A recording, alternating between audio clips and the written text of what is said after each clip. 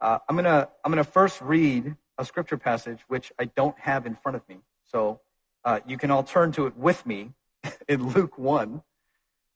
That's Luke 1, verses 26 through 38. So Luke 1, 26 through 38.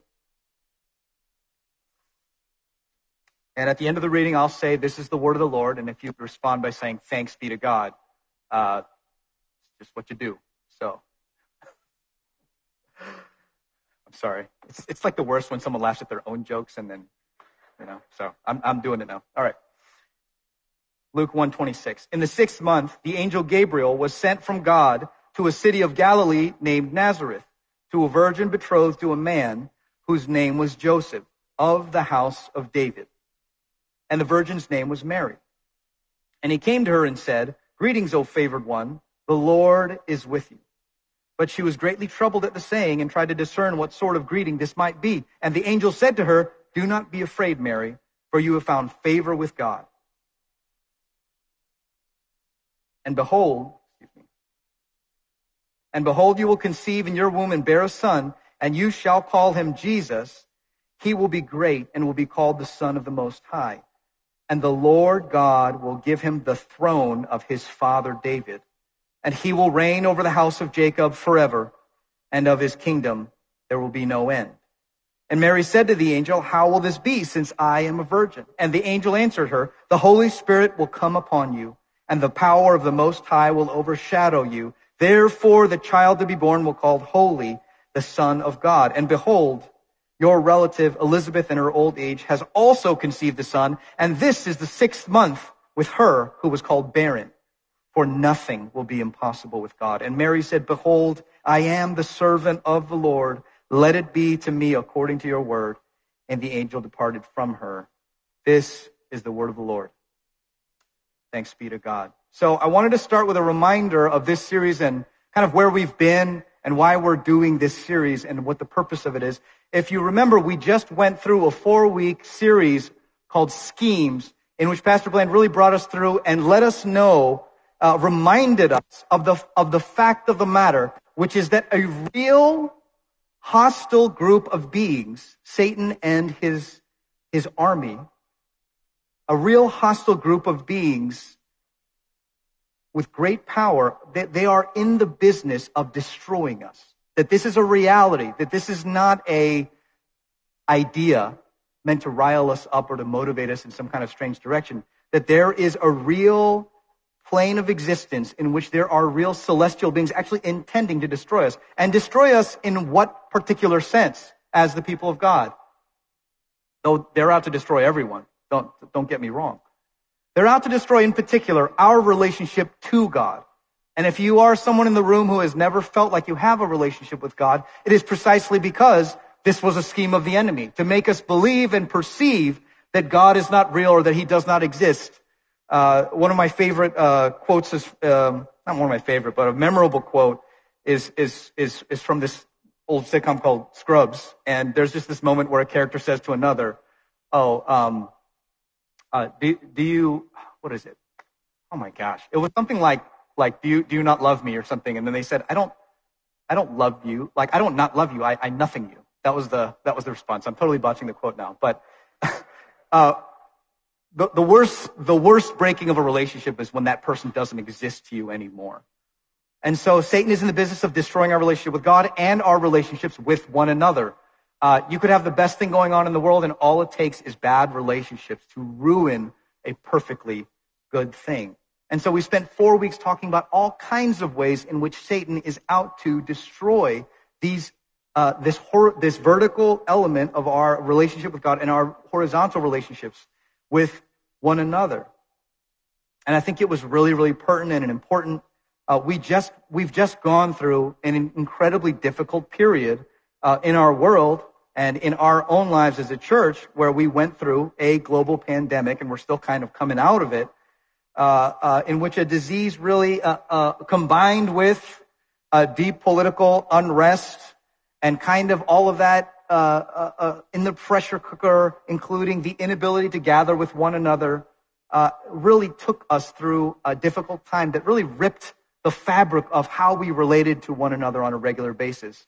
If you've ever done any kind of relationship where you can't see the person face to face, but it all has to be mediated through this disembodied screen thing, you know what I mean. It's not the same. It's not the same as being with one another.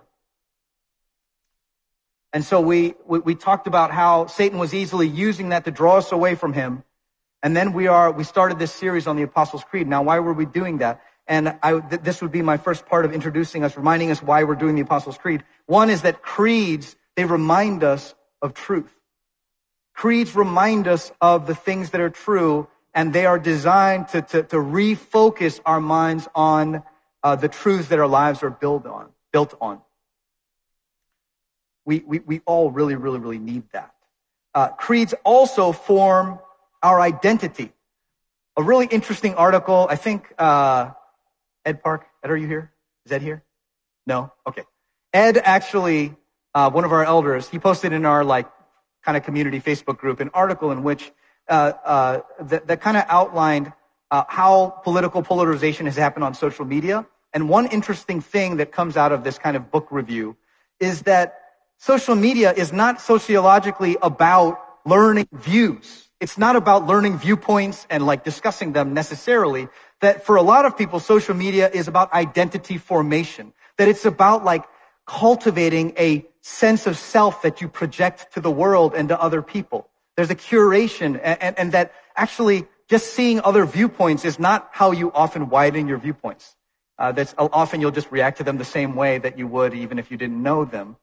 And so creeds, in direct opposition to this, say, no, we should not be formed by other factors, but we should be formed by the truth and by an identity built around the creeds or around the Apostles' Creed. We are people who are to be formed by the truths of the Apostles' Creed. We are to be formed not by a sense of whatever is out there and whatever the people in your life and whatever your family and whatever your culture says you ought to be about, says you ought to be centered on. You have to be, we are supposed to be people that are formed by the truths of the Apostles' Creed and of the many creeds of the church. We're to be one as our Lord prayed for, as Jesus prayed for. And it is really, really hard to pursue that precisely at moments of disagreement, precisely at moments where you're at conflict and at odds with people in your own community, when you are having a difficult time in your relationships. But that is precisely the task at hand when we are attacked and when we find ourselves in a circumstance in which there's an enemy trying to rip us apart. What do? One of the ways that we do battle and reaffirm who we are is by remembering the creeds that bind us, remembering the truths that bring us together. This is one of the ways that we do battle. You do battle a whole bunch of other ways, but this is one of the ways. We therefore say that the creed is what binds us and not our ethnicity or our background or our culture. That's easy for some of you guys. You're like, yeah, sounds good. We are not, we are bound by creeds and not by our political preferences, our visceral reactions, and best attempts to handle the brokenness of the world. You see problems in the world and you have an idea what will be the best way to solve that problem or what the problem actually is, and someone else has a different idea. And what the creed says is that's not what binds you to people who have the same ideas as you, the same tendencies, but instead you are to be people of the creed. We are to be people of the creed.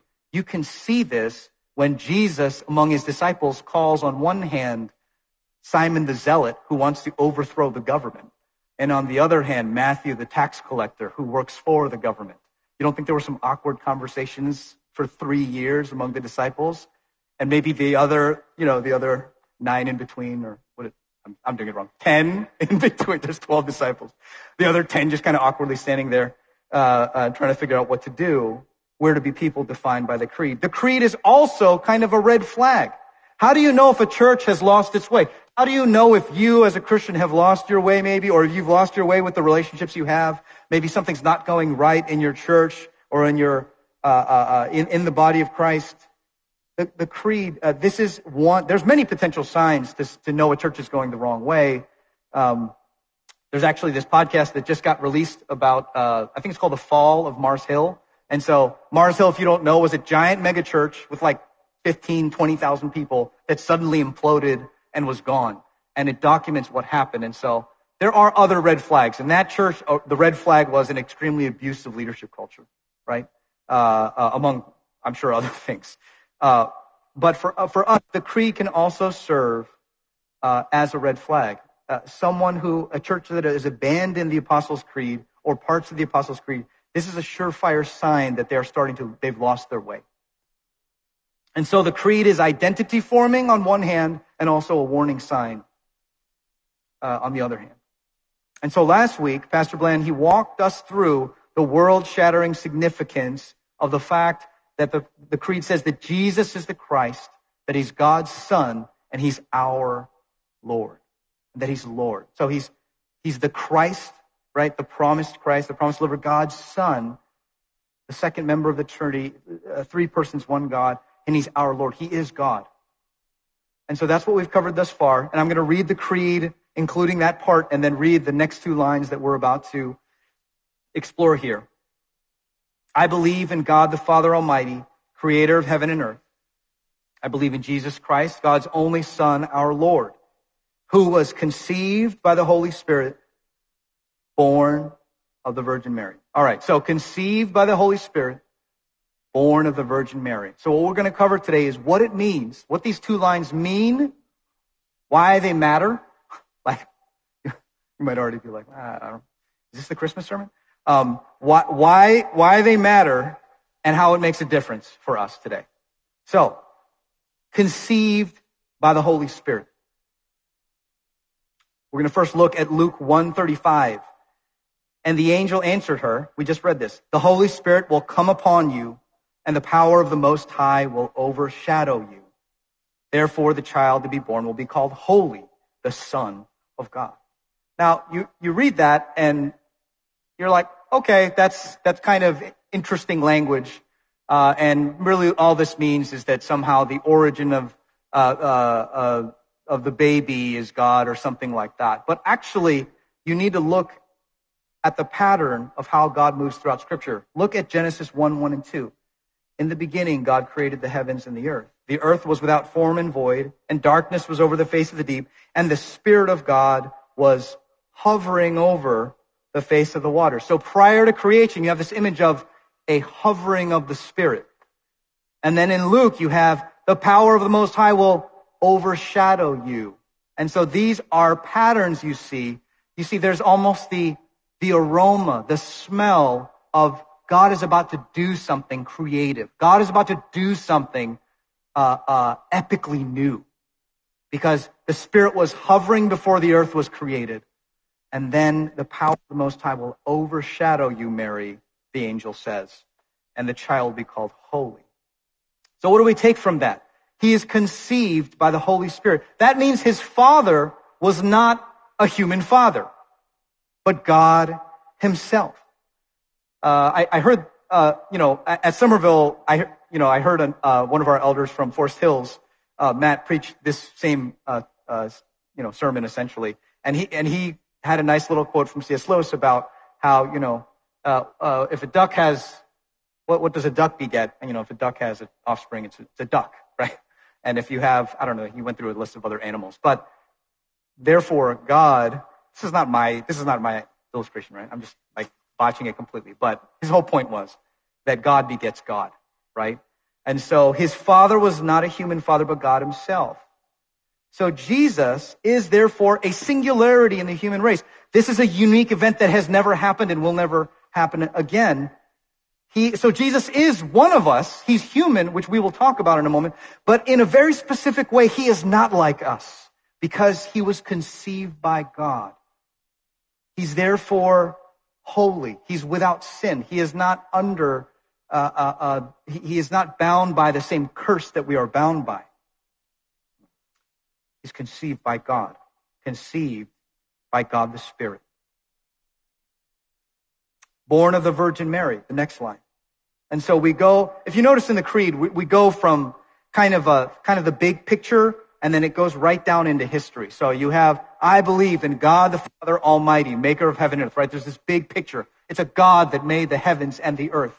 And then in Jesus Christ, his only son, our Lord, it's still kind of big. And then it says, conceived by the Holy Spirit. Okay, wait, God was conceived and then born of the Virgin Mary. We suddenly touch right down into history. And so we go from an infinite God, Father, Son, and now Spirit to being born. God is born.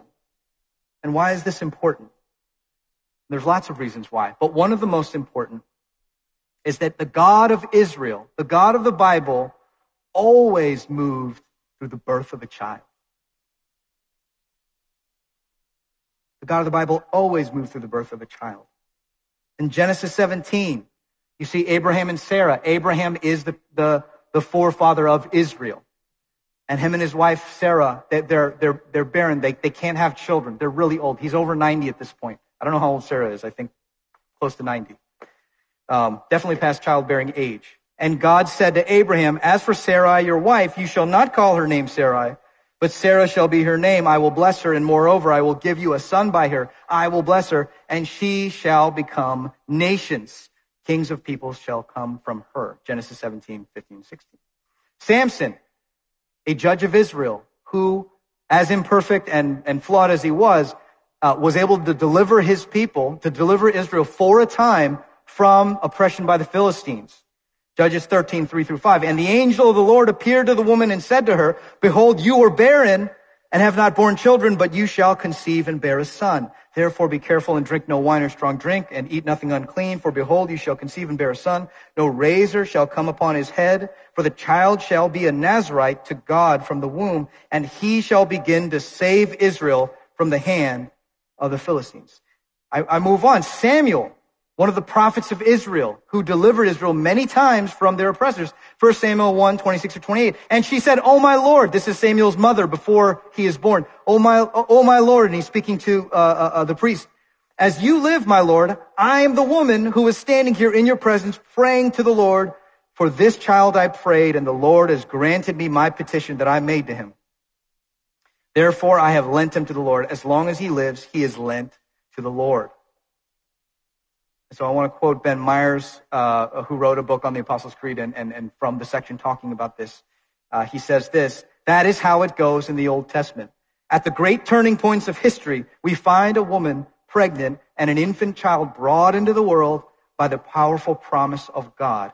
Israel's story is a story of miraculous births. And so it's like an artist with a signature, right?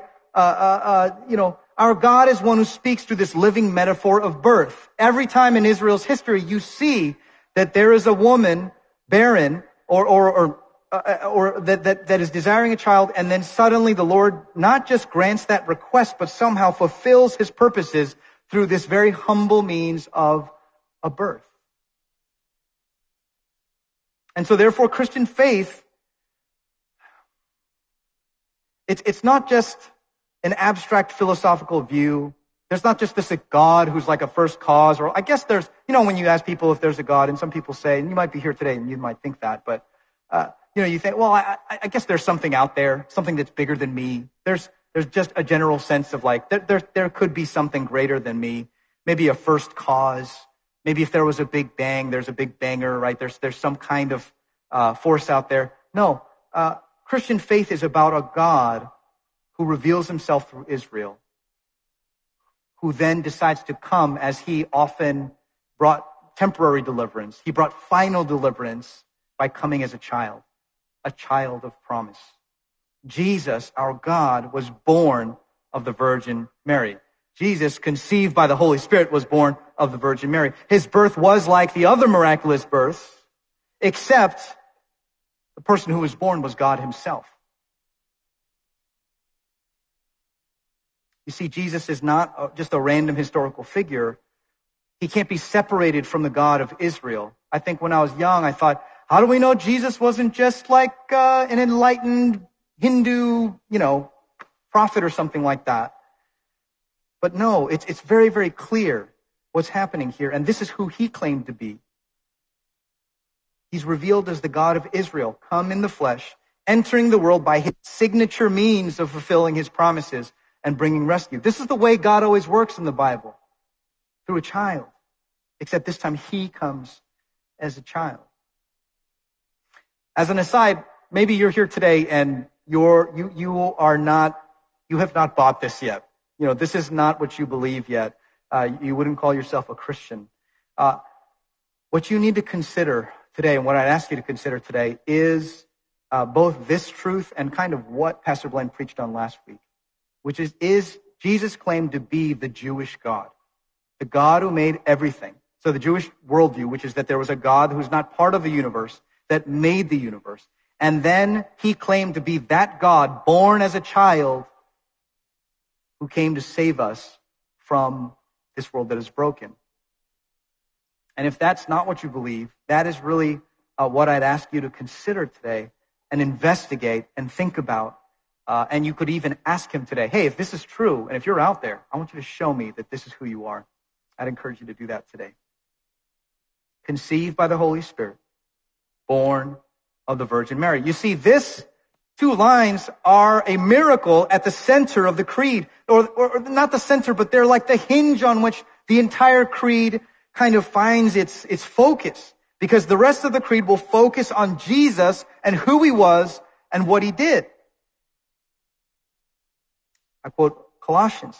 He is, this is Jesus, the image of the invisible God, the firstborn of all creation. For by him all things were created in heaven and on earth, visible and invisible, whether thrones or dominions or rulers or authorities. All things were created through him and for him, and he is before all things, and in him all things hold together. And he is the head of the body, the church. He is the beginning, the firstborn from the dead, that in everything he might be preeminent. For in him all the fullness of God was pleased to dwell, and through him to reconcile to himself all things, whether on earth, or in heaven, making peace by the blood of his cross. Jesus here in these two phrases in the creed, he is confessed to be fully God, conceived by the Holy Spirit, and fully man, born of the Virgin Mary. You see, this is who we are saying was born as a child. This is who we're saying was born as a child. And so I've explained now what those two lines mean, that he was conceived by the Holy Spirit, born of the Virgin Mary. Why is this important? Why is this important for us? Why was it important for the people when the creed was first formed? And then we'll get into really how these truths apply to us today. In fact, the importance to the church of old and to us, they're not entirely different. Because we're still human beings and we still have the same temptations. You see, the early church, there was a constant temptation to try and make Jesus less than who he had revealed himself to be. And for many people, and this is still true of some cultures today, but many were tempted to believe, well, he wasn't really human.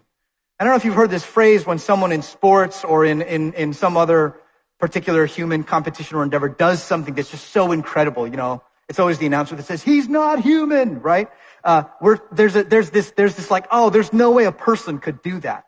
And so the early church, some of them struggled to believe that he just wasn't human. I mean, that's not even that dignified to believe, that the eternal God, that whole Colossians passage, the one that's literally holding all things together in the universe became a child. Let's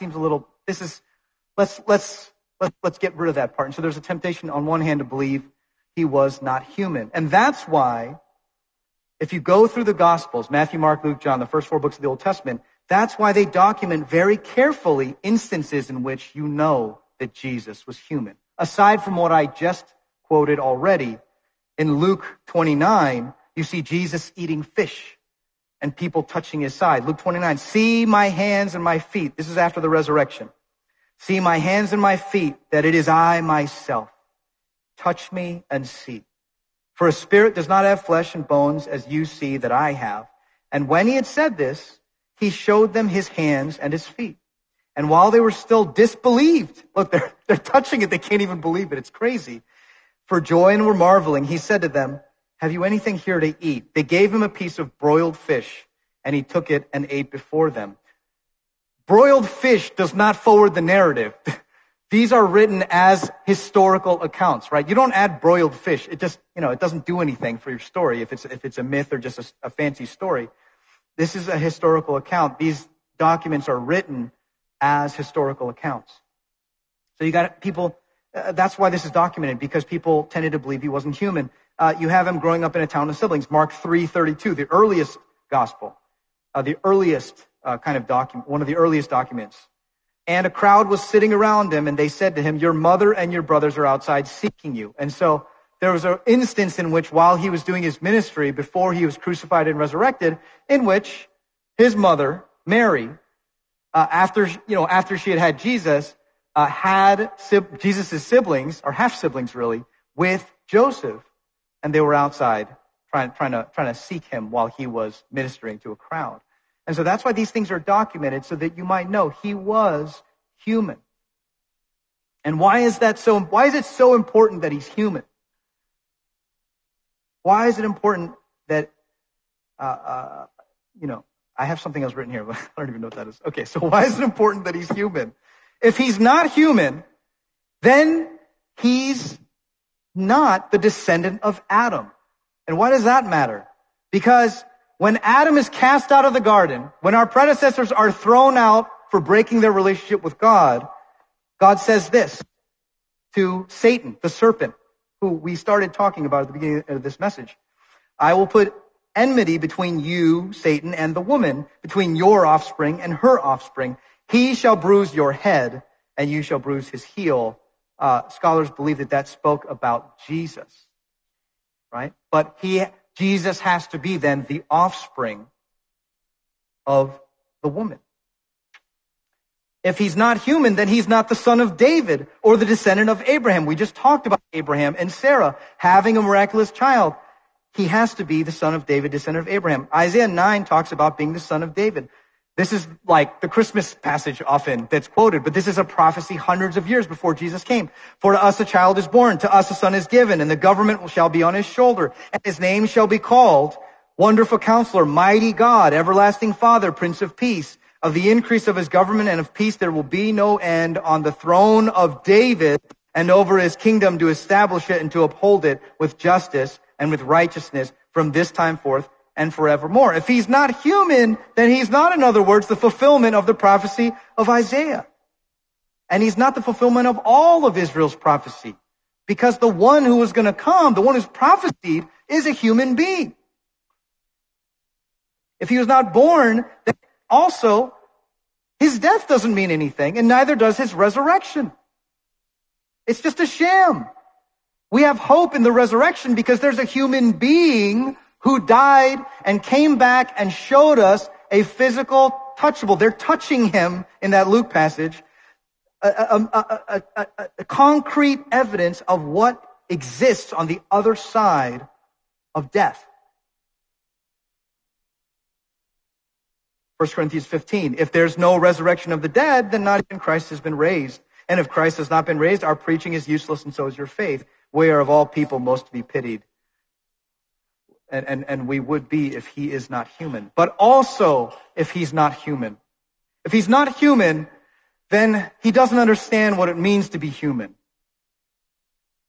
Then his suffering, which we'll talk about in later weeks, then his suffering is not human suffering.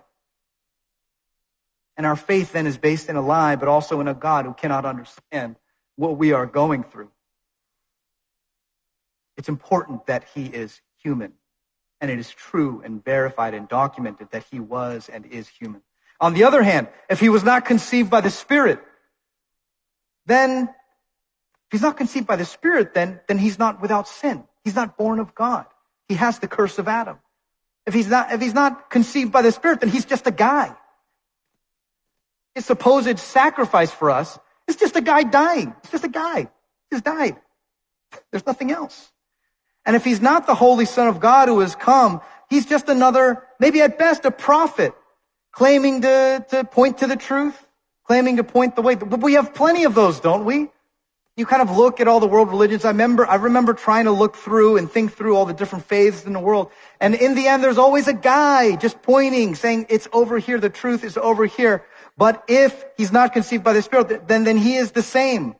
And we don't have someone who is the way and the truth and the life. Jesus is conceived by the Holy Spirit. born of the Virgin Mary, and that means he is fully God and fully man. This is what we call as Christians the incarnation. It's one of the most central doctrines of being a Christian. It means he was born without sin. Hebrews 4, for we do not have a high priest who's unable to sympathize with our weaknesses, but one who in every respect has been tempted as we are, yet without sin. He is then the second Adam who would reverse the curse of sin. He is the first fruits of the new creation, as I've said, 1 Corinthians. But Christ has indeed been raised from the dead, the first fruits of those who have fallen asleep. For since death came through a man, the resurrection of the dead comes also through a man. For as in Adam all die, so in Christ all will be made alive.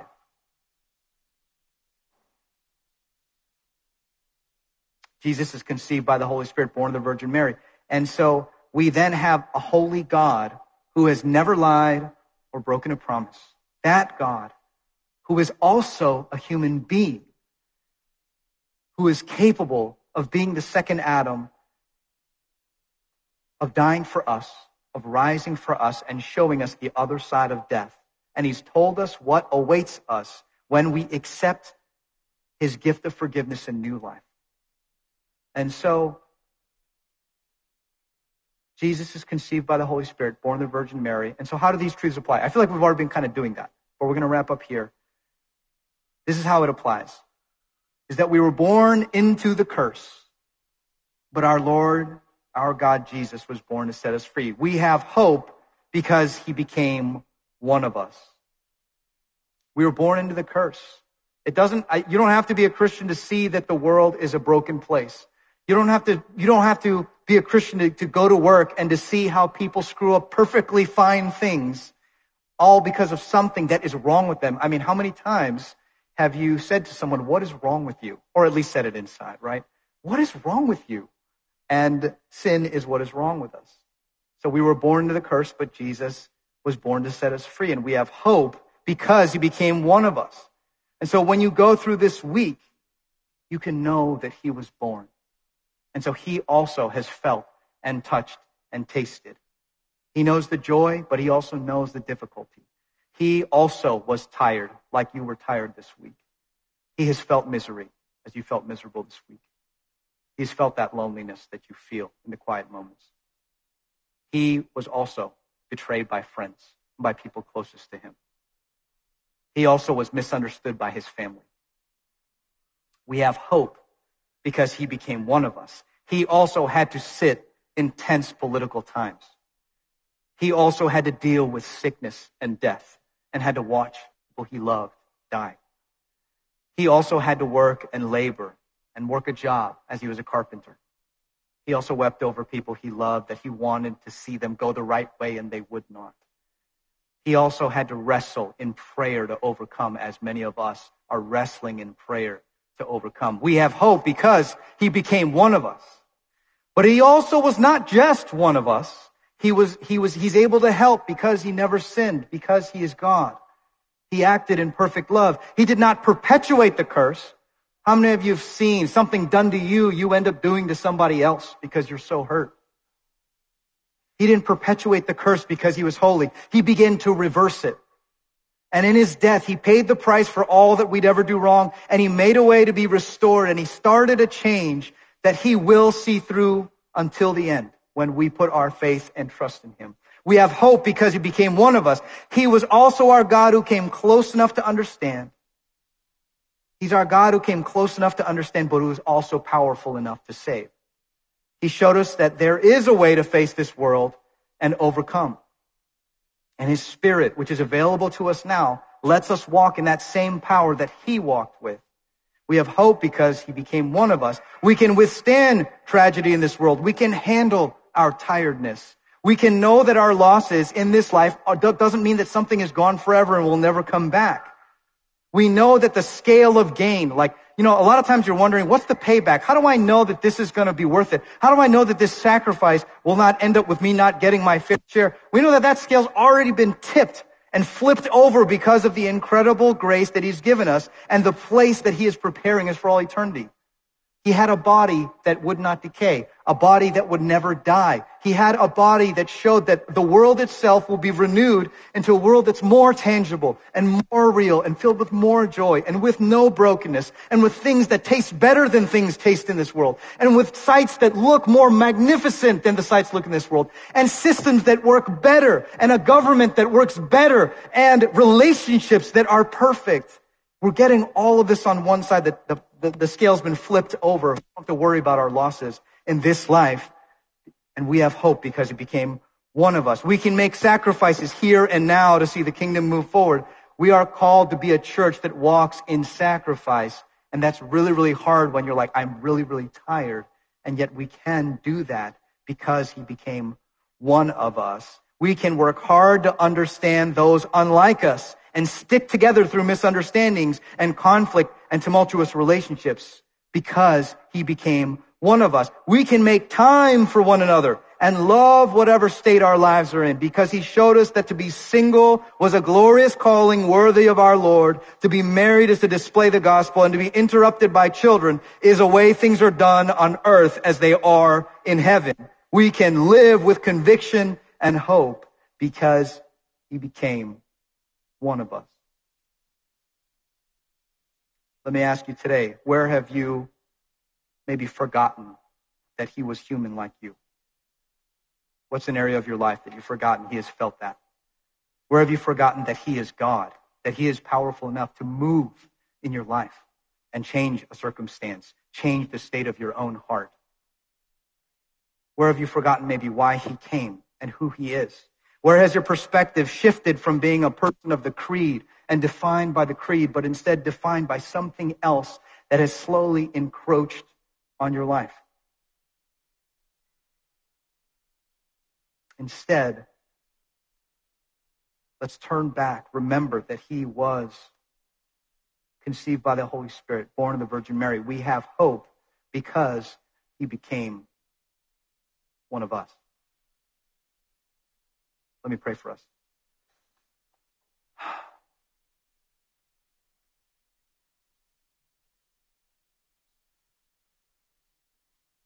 Before I do, I want to give you a moment to reflect and think upon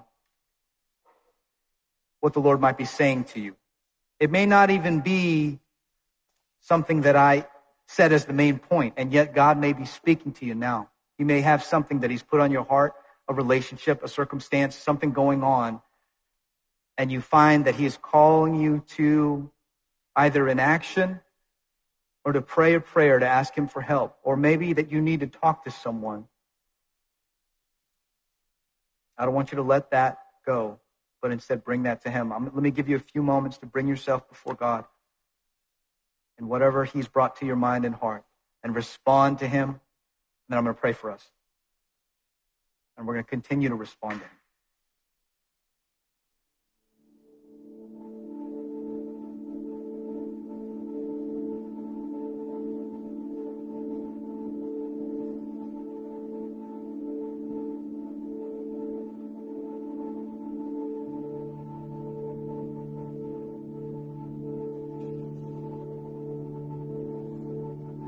God, for many of us, life has become a predictable cycle.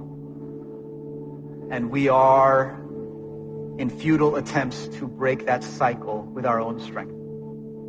But instead, what you long to do is to remind us of how you came into this cycle of brokenness and sin in the world, and you begin to reverse it. Doing it through your ministry, doing it through your life. And then in dying for us, bringing us the full forgiveness of God for all that we've done, bringing the possibility of life through the Spirit to see that curse reversed, both in our lives and in the lives of others around us. God, we've at moments made you too small. We've made you not human, and therefore forgetting that you actually do know how we feel and where we are and what we're going through. In other moments, we've made you not God and unable to save, unable to do anything really, and we have instead been left alone to our own devices. God, forgive us. We instead want to be people who affirm that you were conceived by the Holy Spirit, therefore God, and born of the Virgin Mary, therefore human like us. and walk as people of the creed, not defined by any other external parameters, God, but instead as people who walk in the identity of being people defined by your word and by what you've done in history in coming both God and man.